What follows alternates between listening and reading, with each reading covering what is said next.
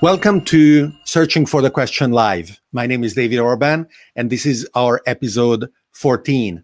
Our special guest today is Salim Ismail, and without further ado, welcome, Salim. Thanks for having me. Great to be here. So Salim has been the founding executive director of Singularity University, and then went on to publish the book Exponential Organization, co-written with Michael Malone and Yuri Van Guest, one of our students at Singularity University. And he also co-founded EXO, the consulting organization that went open source recently, becoming OpenEXO, that teaches all kinds of entities how to become exponential organizations themselves. He's also a speaker and does another gazillion things, and we will cover some of them today. So, Salim, what are the things that you are most excited about these days? Excited I think freaked out would be the more appropriate term, because it's a pretty surreal time right now. I think the world is in a broad inflection point of either going down a Mad Max path or a Star Trek path. And pretty clearly, we're kind of mostly heading down the Mad Max. And we, I think, as leaders, have to figure out how do we tilt that into a Star Trek future. And that's the work that I'm doing right now. And that, I think, is the thing that's freaking me out the most.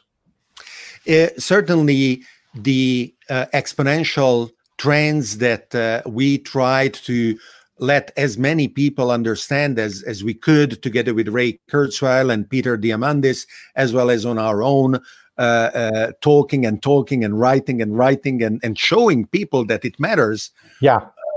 They didn't quite get it. They didn't believe it, did they? Well, they did, but you still get this issue where people don't quite realize it, because the problem is it's such a visceral education.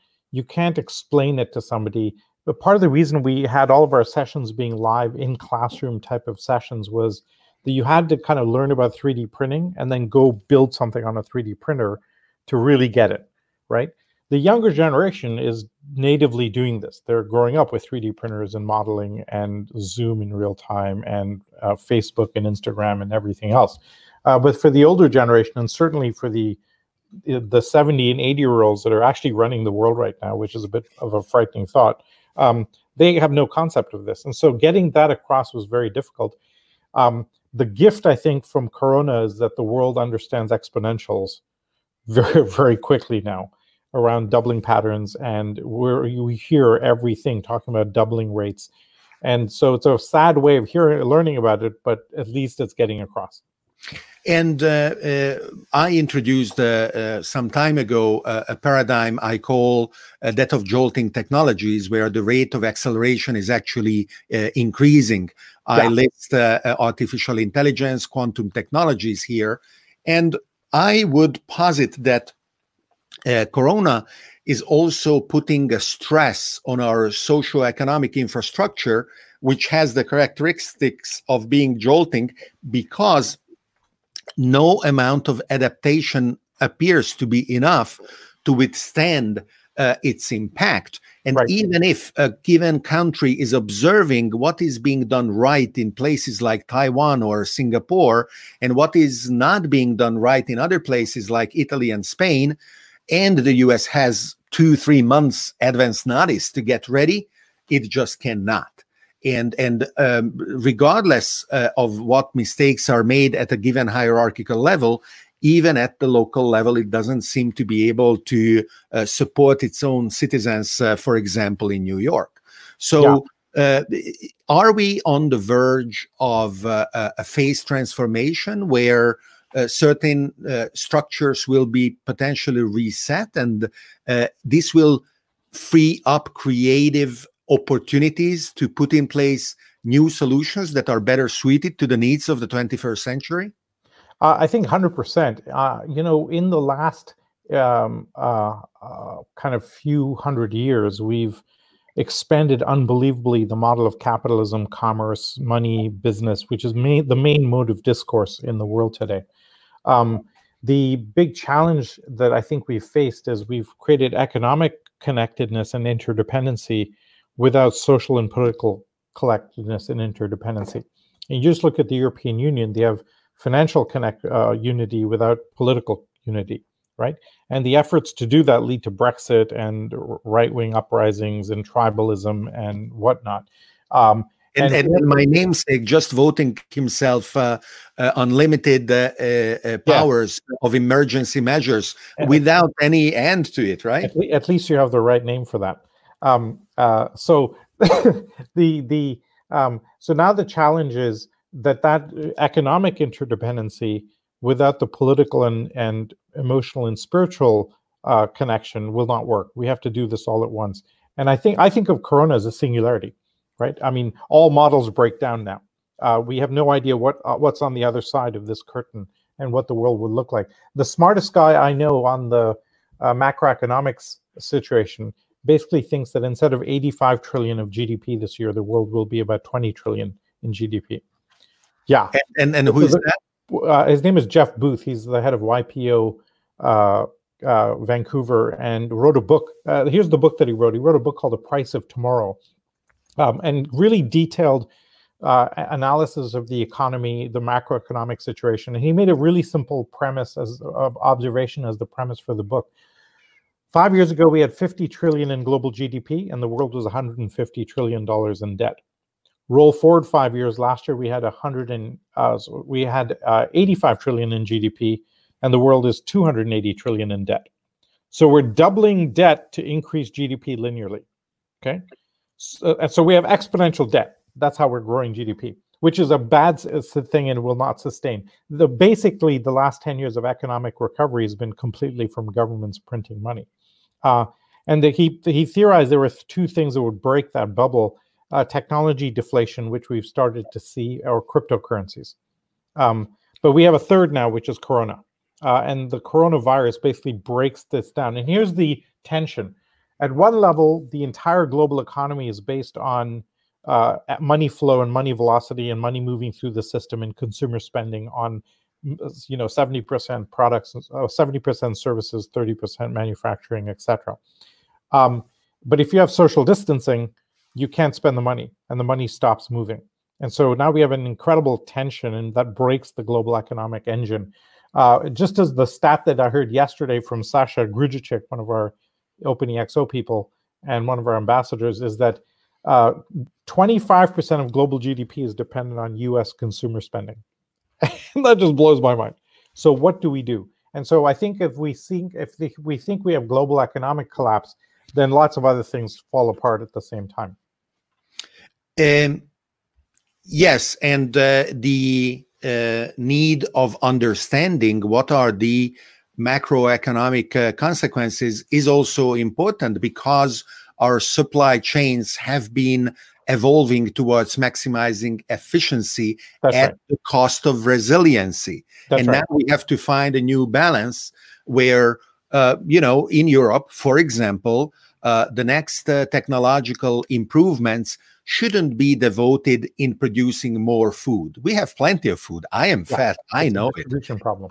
And instead, it should be aiming at being invested in creating, obviously, better food, healthier food, but also food that is not going to be scarce because something happens in China or South America. Now, food maybe is not the best example, but pharmaceutical production, for example, is extremely exposed. I'll tell you a shocking thing that I heard, and I'll keep the names kind of quiet for multiple reasons. A plane went from one country to another within Europe 2 days ago and stopped in the middle to refuel. And the country where it stopped confiscated all the medical supplies for itself. And that's within Europe.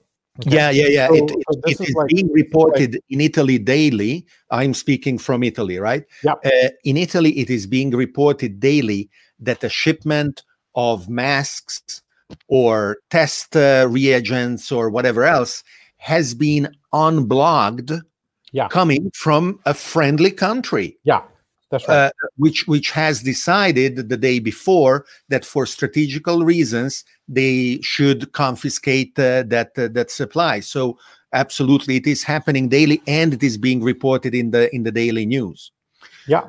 So you decided, as you are wont to do, to create a bit of chaos around you, and decided that EXO should organize an event that discusses these topics in order to create actionable outcomes, to set a path for all of the community, but for all of humanity, towards positive outcomes. What is that? When is it happening? And how can people participate? So it's in 10 days, April 14th to 16th, which is Tuesday to Thursday in 2 weeks, right? So not next week, but the week after. It's online. We'll start at 10 a.m. Eastern time. So we cover most of Europe, and we'll miss Australia and New Zealand, but we'll do 2-3 block sessions per hour of multiple speakers for 3 days, with lots of time for networking and breakouts and music. And so it's almost like an online festival. But really, it's a journey for transforming our thinking. And I go back to the Mad Max versus Star Trek framing. Our current leaders, as we come out of this, whatever we come out of this, our current leadership will try and take us back to the way things were. And we think that you need a dramatic reset, and we can transform our thinking into a more structured world. Just as an example, managing identity differently. Jerry Mikulski will speak, for example, and his famous quote is, "Scarcity equals abundance minus trust," right? And you have to think about that for an hour. And almost all government services and almost all government institutions and most of our global institutions are based on mistrust, right? The government is checking, yes, you have the passport, you have to have the driver's license, because they don't fundamentally trust you. We can actually, if we can figure out how to scale trust, which we've now figured out, we have mechanisms and precedents for this, we could create a completely different set of global institutions based on that. So that's just a very small example of what we could do. But if we organize ourselves for that, then we'll be dealing with it in a proper way.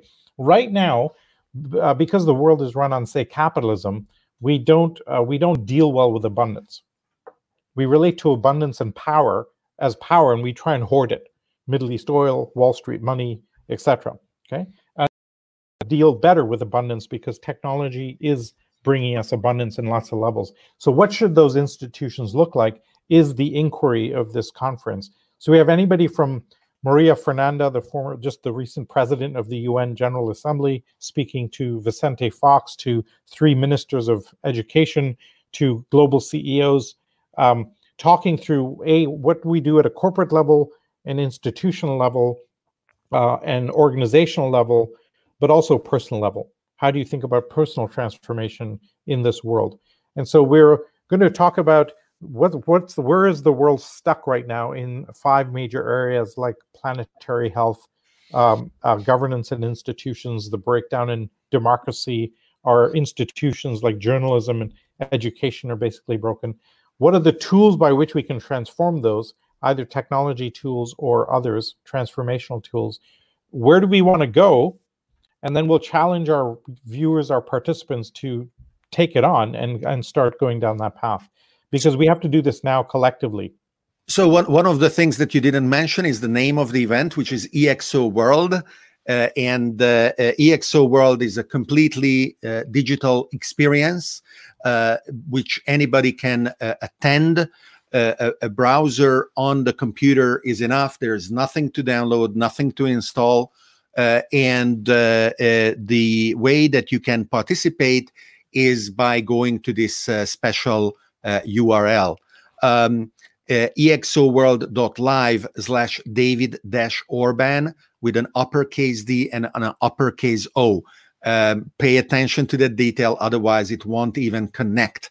And doing that, you can actually buy the tickets to the event at a heavily discounted price. The original price is almost $600, and you can get it for a limited time. and the total number of tickets that is itself limited for $147. Now, and the idea is to, people come to the executive program and pay thousands of dollars, right? The idea is to make this as widely available as possible. We have quite substantial production costs and AV and backup systems and so on. We found a platform that can host up to 100,000 people on the same platform with failovers, etc., with networking built in, which should be interesting, and breakout groups in local languages. So it should be really quite a fascinating, fun event. I want to reaffirm the validity of paid digital experiences. Obviously, there is a super abundance of choice today, and everybody can have their hours filled with absolutely free content, or close to free because they are already paying whatever monthly fee to Netflix or whatever other platform, and then there is no amount of hour that they cannot fill. However, what we aim with EXO World is to achieve quality, is to achieve value, is to achieve actionable outcomes, to achieve community building that is worth not only the very limited resource we have of our mortal time, but also the, as of right now, still scarce resource of cash, and attention, of course. And the reason, A, we have the production costs, but B, I think that when people pay, even if it's a small amount, then you pay attention, and there's a behavioral economics that comes in. Yeah, so you want those people that are willing to be there, and they feel they should pay. They feel they should attend if they pay, and then they'll be present a little bit more. We've seen now the cost of not understanding exponentials and not understanding what's going on in the world. So let's open this up to a broad global audience, and then more importantly, empower that audience to actually go do this work of transformation. As well as the event becomes itself sustainable. So that's organizations like OpenEXO and others who get inspired by the feasibility of something like this. Very importantly, all proceeds from this, all the profits of this event go to funding the future initiatives that come out of the event. So that's a really important point, so that we create an engine for the future. And so you mentioned a little bit the structure of the event. Can we go back to it? Who are some of the speakers that you would highlight that you are proud to be able to feature? What are some of the breakouts? I understand there are even exhibition areas and things like that. Yeah, there's 4 components to the platform. One is a main stage. A second is breakout sessions. A third is networking. So you click a button and you are given 2 to 3 minutes with somebody randomly, and you can interact and get to know them a little bit. Hopefully language works in some cases. And the fourth one is expo booths. So what we'll be doing, and I'll give you an example that's very dramatic that we'll be showcasing right away. This is a company where we have a partnership with them called Wellways, okay? And they have created this this thing here. I'm going to show it on the screen. So if you can see this, it's a pad that a woman would wear on left and right side of her chest, and those are very detailed temperature sensing ribbons. Okay, so you wear it for about 10 minutes. You take a picture of it and upload it. This turns out to be 80% better at detecting breast cancer than a mammogram. With no radiation, you can do it at home for free. It costs about $20, and it is FDA approved. Wow. Okay, so we can essentially nail breast cancer globally, and we'll be talking about this in the first hour, right? And every couple hours, we'll be showing something that just magically transforms the world, because we have those technologies. What's really inspiring today is, for the first time in human history, we have all of the world's medical scientists and researchers focused on one problem, right? And the breakthroughs that will come from that are very, very profound. So this is the potential that we can enact and execute against if we have the time. So as we go through and say this is what the future looks like, we really have an obligation. I don't think of this exo world as an opportunity. I think of it as an obligation. We have some insights. We want to share this and kind of show the world, let's get this out there and let's transform our future. So I want to thank our viewers who are numerous on all the platforms where we are streaming, on Facebook and YouTube and Twitter and Twitch, who are greeting us, like Mario Arcidiacono, who feels it's a pleasure to be together, as well as Giancarlo Valente saying great. And I invite them to send them questions. We have Salim with us, which is already an achievement, because of course he's crazy busy putting all of this together, and I am conscious of his time. And we have him for another 10 minutes. So this is the time to send questions to Salim. We will be very happy to answer them in real time. And then Salim will be followed by Kevin Allen, who is caring for the wider OpenEXO community that is essential for making this event a success, as well as bringing on the ground all over the world the exponential thinking that has been powering the initiative for several years. For those who don't know it or don't understand it, how would you describe succinctly what is an exponential organization? Got it. So, all of our organizations in the past were designed for efficiency and for predictability. And they were top-down hierarchical structures, very command and control, designed to deliver 100 million widgets around the world, Big Macs or diapers or Tide detergent boxes, etc. And most of our organizations are organized in that top-down structure. But that doesn't scale very well, and you lose agility, you lose flexibility, you lose speed, and you end up with an immune system that resists disruptive change. And the challenge is that disruptive innovation is now the driver. And how do you juxtapose with that? What we noticed over the last decade is there's a completely new breed of organization where we've learned how to scale the organization structure as fast as we scale technology. And that's essentially what EXOs are. So you think about Uber scaling its drivers, or TED's using community to scale to a global level. And we have a group of a few hundred and a few thousand of these. What we didn't expect was that we're seeing this now in government structures, etc. The Ministry of Oceans in Mauritius is now apparently completely run on an EXO model with community dashboards, algorithms, the whole thing. And so we've been advising now heads of state as to how to think about this. The book has gone a little bit more crazy than I expected. Publisher is very happy. My wife is less happy, but good problem to have. And in fact, it seems set sometime next year to crack into the top 10 best-selling business books ever list, which is really nuts. So the question now is, how do you apply this in a new way? And how can we apply this across society? The key problem that we've been solving with our ecosystem is that resistance to transformation. We call that the immune system problem. And when you try anything disruptive, you get stuck in the antibodies of a big company. And anybody who's tried to manage innovation in a big company knows this. They have arrows in their back from the legacy mothership attacking it. We've now found a solution to that. And we have a 10-week sprint that we've run 30 times in big companies around the world: Procter & Gamble, Black & Decker, HP, Visa. But more importantly, we've now learned how to do that in the public sector. Because in the public sector, existing policy is the immune system, right? How do you solve bankers fighting Bitcoin or taxis fighting Uber? And we've now solved that problem. It takes 16 weeks, but it works. And now with that tool set, if you have a dramatically new idea, like this breast cancer example I'm giving, we can actually get it implemented. And so that's why we're excited about giving that tool set and opening that up to the world.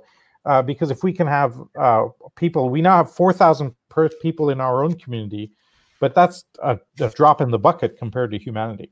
And so that is the reason for this other book to be born, right? That's right. So Exponential Transformation, primarily authored by Francisco Palau, basically breaks down the sprint for companies and says anybody can pick up this book and run it and transform their company. So we open source the process, right? Because if we tried to own it, we'd get to like 1%. of the companies, and we want to transform the world. So the opportunity for EXO World is to be a catalyst, amplifying the voice of the existing OpenEXO community, welcoming new disruptive innovation practitioners, and giving them a platform where their products and services can be seen. And what do you expect to happen after EXO World? I mean, you will sleep more than 3 hours a night for a few nights, but how can somebody who attend, what can they expect to do in terms of not let it be just those 3 days, but to be the start of something longer? Yeah, in fact, we think of the end of day 3 as time 0. And we basically want to start a new calendar, like a Star Trek calendar, starting at that point in time, basically saying, okay, we are now going to transform our global institutions. And Alex Lightman asked a great question here. How do we upgrade civilization around this?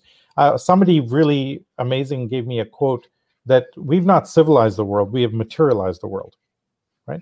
Now, having materialized the world, we now have to do the work of civilizing it. We're basically, as the mention is like Lord of the Flies, we're apes with tools, and we scale tribalism.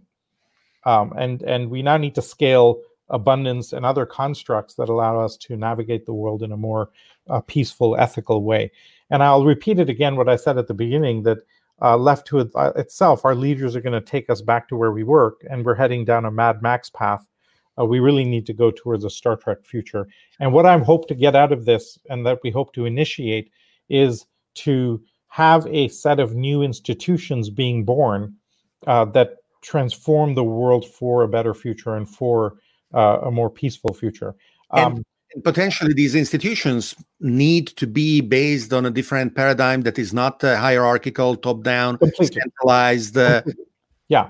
Think Burning Man, think the open source movement, the maker movement, and we need to go down that path and build resilient, decentralized institutions. Just decentralizing energy will allow us a huge opportunity, right? Because you decentralize energy, you decentralize food supplies, and you're kind of 80% of the way there. The big challenge is going to be navigating the legacy. And Corona is a gift in that sense, because the legacy breaks. And now we have an open field in which to build the new institutions. The best comment that we've heard is a comparison to Bretton Woods. So after World War II, there was a conference called Bretton Woods, where the institutions that run the world today were formed: the UN, the WHO, the World Trade Organization, UNICEF, etc. And Nishan Durgnarain, who is fairly senior at the World Economic Forum, said, "Oh wow, you're the Bretton Woods of the 21st century."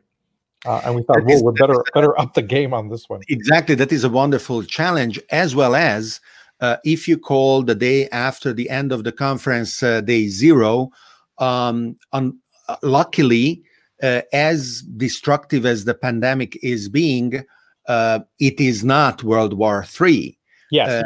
I mean, however, there is no guarantee that in their death throes, and their ignorance and stupidity, some organizations, whether private or governmental, are not ready to destroy the world in their hopeless attempt to preserve power. Well, how can we prevent that? Yeah, I don't know how you prevent that, because that will be the natural tendency. People would much rather be comfortable than happy, right? And people will want to go back to the old way because they know it, they understand it. And so we have to actually progress, and we have incredible breakthroughs in technology, like the example I just showed you, right? Now, here's the challenge. This thing actually could solve breast cancer globally. Try implementing it, and you'll see a resistance from the pharma companies, from the etc., saying, no, this can't possibly or Alex again is asking, how can we decentralize the World Health Organization or the Centers of Disease Control? Yeah. These are non-trivial challenges. Non-trivial. This is not a minor task that we're taking on. This is world level stuff where we need to build an environment. The problem, I think the World Health Organization is doing an amazing job. The problem is it has no teeth, right? And local leaders like the idiots in some states are saying, in some countries are saying, oh, go party, it's fine, right? And actually causing untold damage and death unnecessarily. And so this is if people could rely on a trusted voice, then you can go to that trusted voice and then learn what's actually happening and ignore what your current leaders are saying, etc. Mario is asking a long question, but if I can synthesize it, would you say it is easier to start disrupting businesses or governments? It's easier with businesses, and the startup world is naturally doing that. So I think that kind of is done. The really magical thing today is, in the past, advanced technologies always cost a lot. And only a big company or a government lab could afford to do R&D and release new products and services based on that new technology, GPS or Bluetooth or whatever. But today, for the first time in human history, advanced technologies are very cheap. Solar energy is very inexpensive. The blockchain is open source and free. And for the first time ever, an individual can just make a massive difference in the world. And let me reference Elon Musk here, okay? His methodology is incredibly simple. Take a technology that's growing exponentially, aim 10 years out, where will that technology be in 10 years, and build a company to intercept that curve in a 10-year period. That's what he does, whether it's battery technology, solar energy, space technology, neural links, whatever. And so when you can take advantage of that fact, and the younger generation, all the advantage now sits with startups. What we need to do with the older generation and the legacy institutions is get them out of the way. So I am, of course, in love with all kinds of technologies, and as a consequence, it is hard not to make me unendingly optimistic. It is certainly my desire to just take those who resist and to tell them, listen, it's gonna be all right. Don't worry.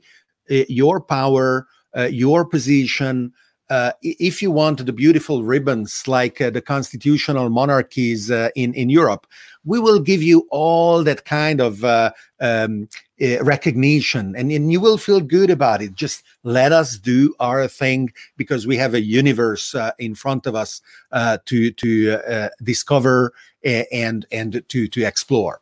And I hope that it is going to be possible to let them understand.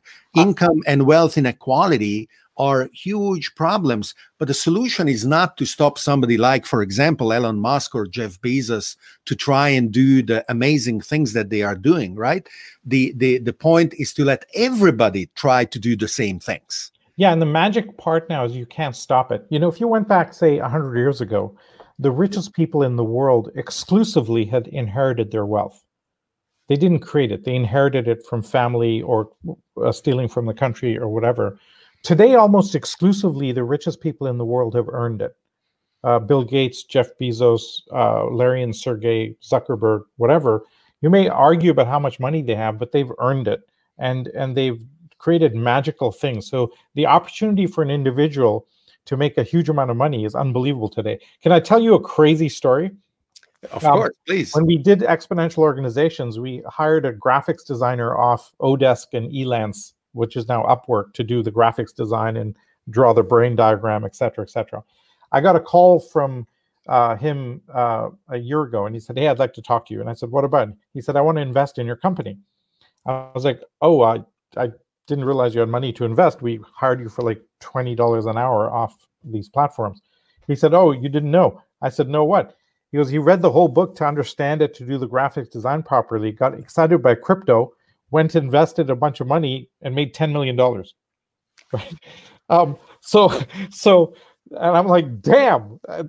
So never before possible has somebody been able to take an action and make a huge amount of money without the institutions owning it, right? And this is the magic that exists today. And what's going to happen, I think, from a positive structural and constructive point, is that this virus, even though it's not that dangerous overall, is breaking all of our legacy ways of working, and now we have these new opportunities that we can sponsor and seed and put soil under. So Rick references the way that companies can get funded and financed. And Rick is a great blockchain and Bitcoin practitioner in New York. And he's asking a follow-up question. What is the measure of returns if those returns are not necessarily or only financial? Well, I think, if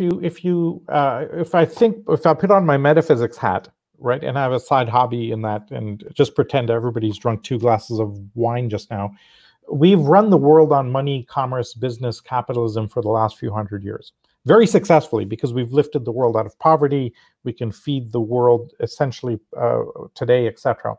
Now we're transitioning, though, from money to information, right? A startup is interested in collecting data rather than money up front. And they're fungible today. Data is the new oil, etc. As time goes by, as the cost of energy, healthcare, education goes to zero, as the cost of information has gone to zero, we'll have energy, all these other areas going to zero. We'll see a really profound shift in more and more information. We're more and more data driven. Okay. And so this is a completely new paradigm that we've never seen before. And we have a completely new mechanism for evolution as we see it. The danger is that we just don't know how to navigate that. We keep going back to the old world and keep measuring things against the old world. So we have to kind of have the clean slate. This is why we're hoping to inspire the young leaders of the world to really take over. The problem with anybody over 40, and I'm over 40, is that you'll subconsciously try and take things back to where you were. And I can tell a quick example of this if you have time. And I've got about 5-7 more minutes I can take for this, if you're okay with that. But so about 5 years ago, Peter and the board at Singularity did an offsite, and they asked me to come to this offsite board meeting and said, what's the vision for SU going forward? And I kind of said, look, we're almost 10 years old now, and if you went back 10 years ago, we would, knowing what we know now, we would do things very differently. With social media, Facebook was just getting going, e-learning platforms, MOOCs, etc. And the board said, that's interesting. Go think about that. If you had to recreate SU today, what would it look like? I tried that exercise 4 separate times, and I couldn't do it. Right? Now, we're 10 years old. Why? Because this first model was so successful, my mind kept going back to that old model, which is the wrong answer. You would do things very differently today than 10 years ago.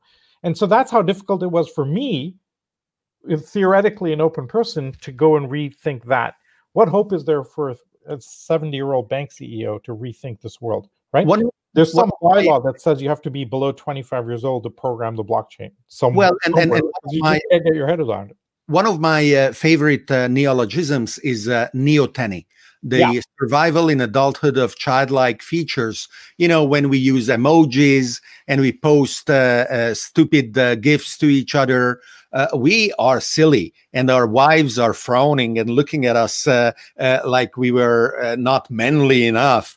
But the point is exactly that we have to force ourselves to be like a child in order to be ready for the new mindset that we must be able to wear and to embody if we want to embrace what is coming. Yeah, so what I would like to do is basically find the smartest 25-year-olds around the world and just hand the world to them. Mm-hmm. I mean, they'll figure it out. Oh, well, for sure. Yeah.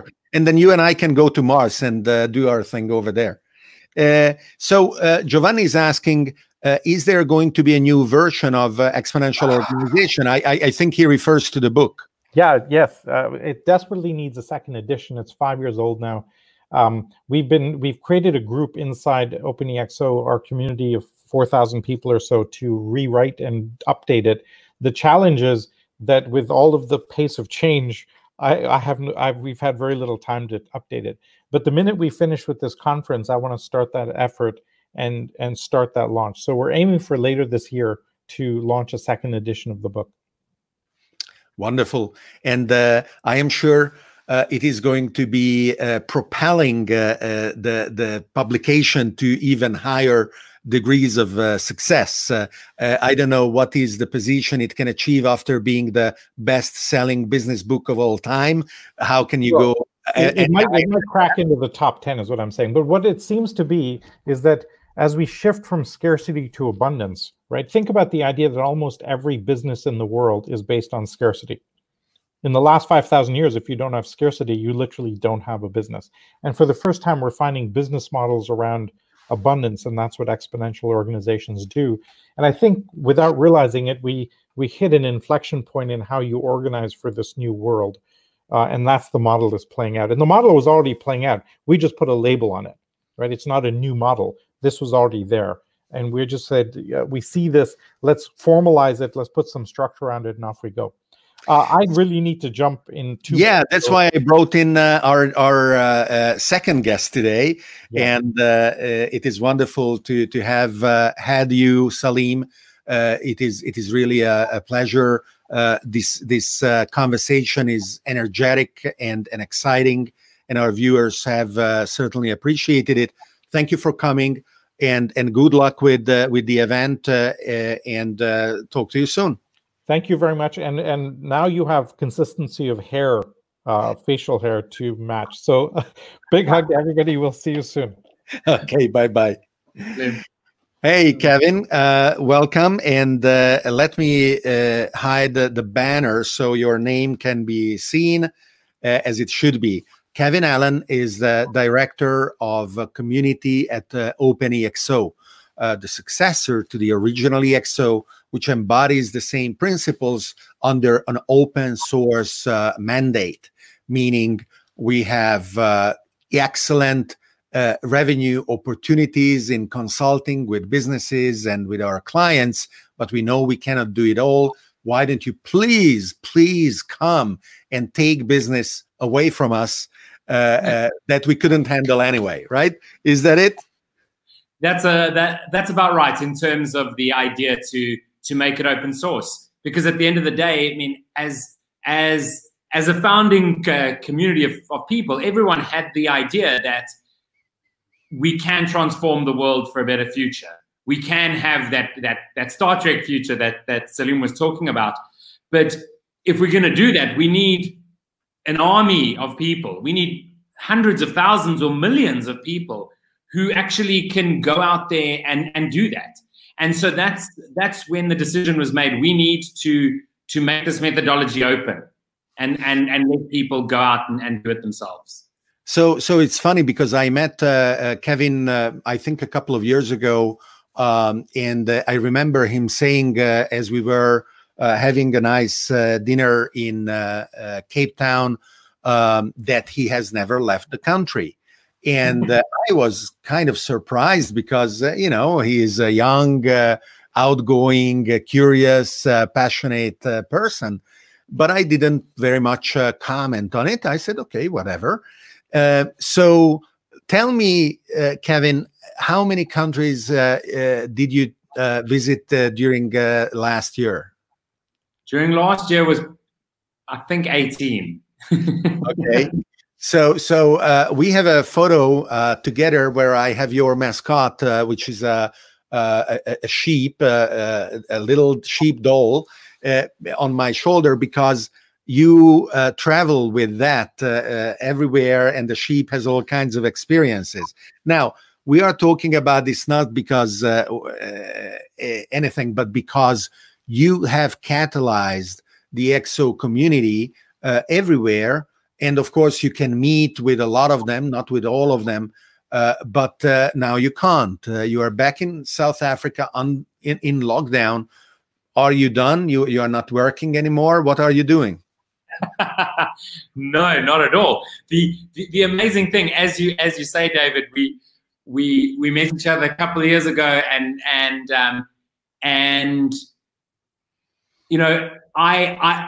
I guess I had traveled using the internet because we have that opportunity. And when I took up the role of the community sort of director at OpenEXO, after being a community member, just being a very passionate community member, someone who really wants to change the world, I did make it my mission to visit people in person, to understand the different different people around the world.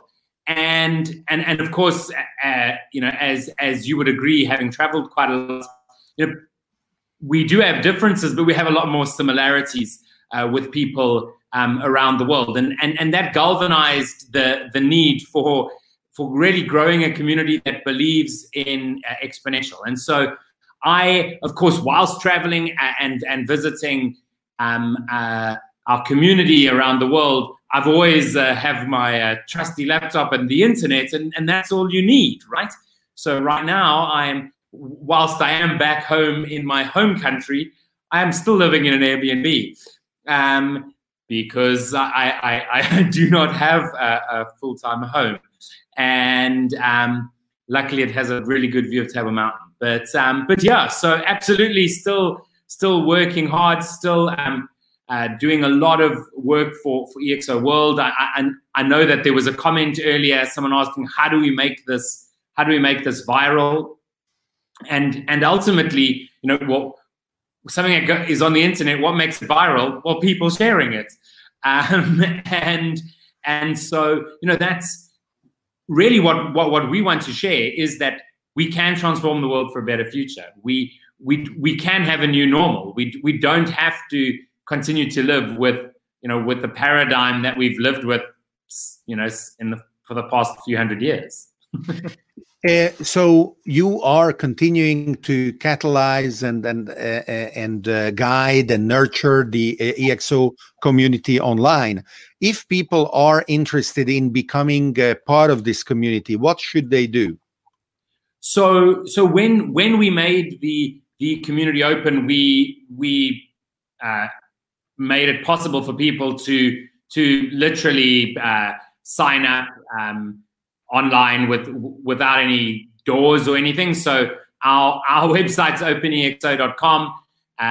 If you /community on that, or you just click on the community button, you will see a very easy join process.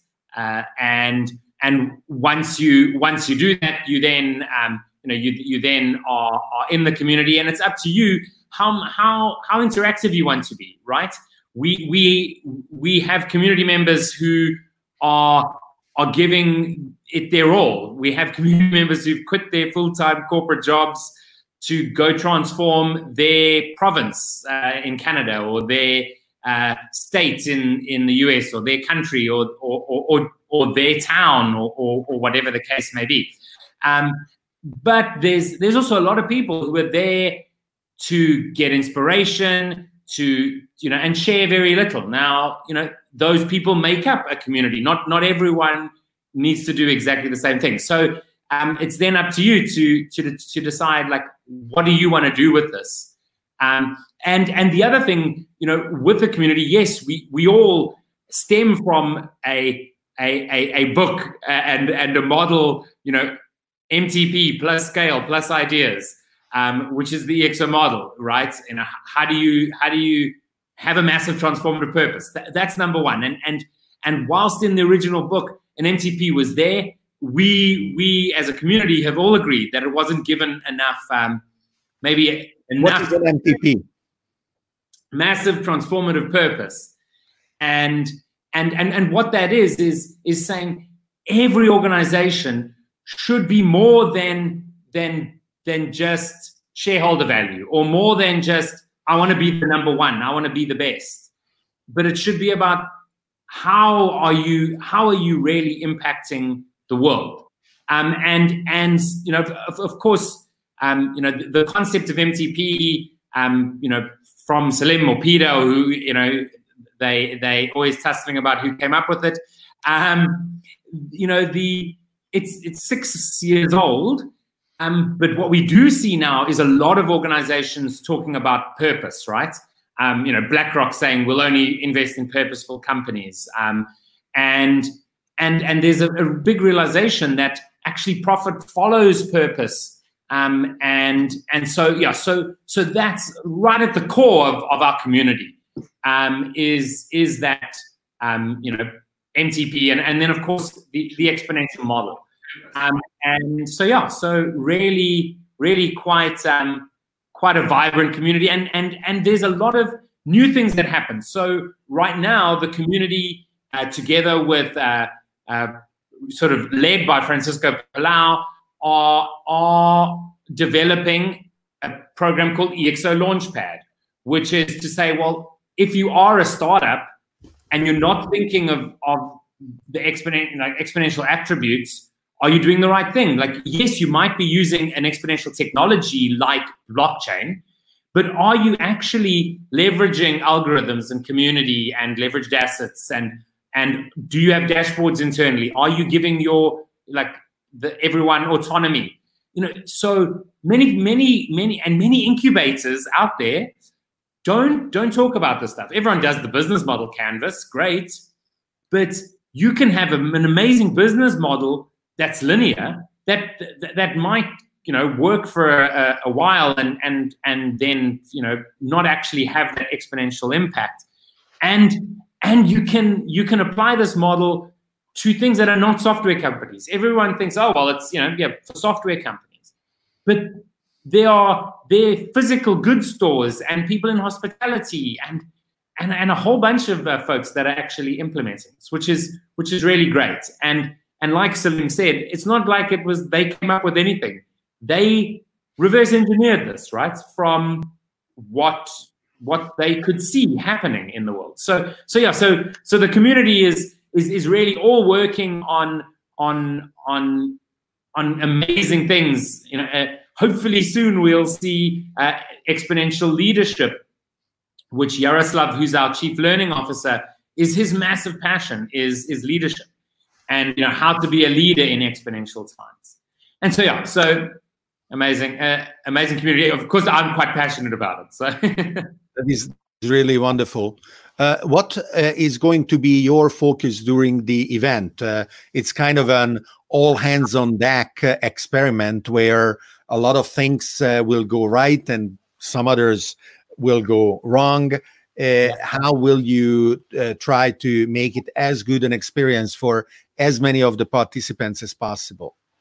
Yeah, so my role really, I mean, from a community building point of view, is to push that the experience is very much community driven, and then to really drive interaction after the event as well. Because, like Salim said, this needs to be day zero, and actually. Day zero in Cape Town terms is not a good thing to say. Of course, that's the day we thought we'd run out of water. But day zero being where we start, and so my role really is to drive that. We're very excited about the fact that we have a platform that is very interactive, and we have an agenda that, whilst there is going to be main stage talks happening, those are only going to run for an 8-hour type of day, and this conference is running for 72 hours. It's going to be open for 72 hours. It's a virtual conference center, and it's going to be there for 72 hours.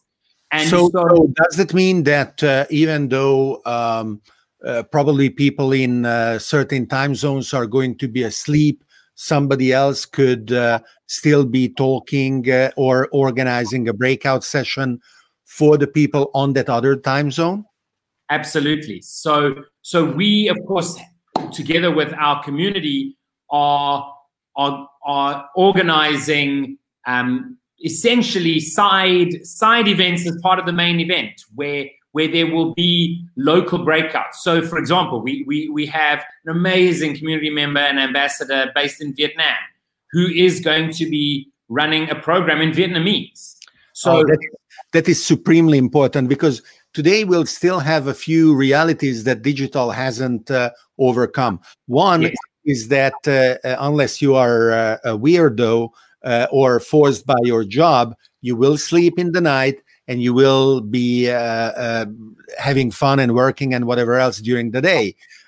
So time zones actually matter even for digital events. The other is that even though automated captioning and AI translation are starting to make translated subtitles appearing real time on your video possible, it is still not perfect. And definitely it is not at the point where we could have a conversation if neither of us spoke English.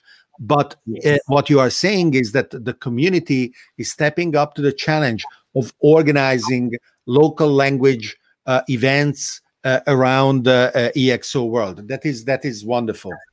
Yeah, absolutely. I mean, it's for me, that is really what differentiates this from any other sort of online event, because it's going to give people the opportunity to then discuss things in their own language, or have breakouts about different topics. And like you said, we're experimenting some things. We're going to make it available for participants to launch their own session. Now, many people might be freaked out by this. The scarcity mindset says someone might create a session whilst Peter Diamandis is on the stage and everyone will go to his session. Well, if that happens, the people will vote with their feet. And that would be so much fun to upstage Peter. And then he will go like, can I go there too to watch? So just like we actually ran a demo last night, and David completely upstaged me and took all my participants down. Just kidding. But I did, yes.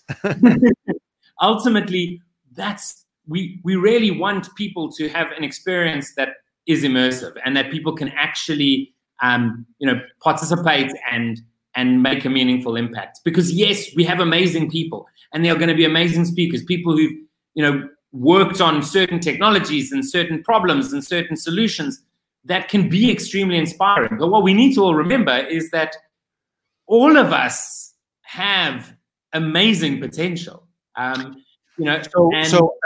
insisted with Salim as well, but I want to reiterate, after event follow-up is going to be crucial to make sure that the energy and enthusiasm is positively channeled in actionable outcomes that can be measured and then documented and shared with the rest of the community. Simple things like somebody being in every possible session to take note of the URLs or whatever books or things that are mentioned. Like I have been doing it a little bit while Salim was talking, and then putting them on as quotes. But this should be done almost simultaneously, or maybe actually simultaneously, because the tools are now available to have a real-time transcription of what is happening that is going into a Google Doc, and then people can start annotating in real time the doc as the person is still speaking, with hyperlinks and footnotes and whatever else. And this is, of course, just a little example and a suggestion. Yeah. So, Kevin, it has been wonderful to hear from you. Thanks to you and Salim for having joined Searching for the Question Live. And I am looking forward to have you in the event together with me as well, because I will be one of the keynote speakers, and I invite our viewers to go to exoworld.live / uppercase David / uppercase Orban to buy their deeply discounted ticket to this event. And I am looking forward to welcome all of you, our viewers, at Searching for the Question Live tomorrow, when we will be talking about new exciting things, as we have been doing today as well.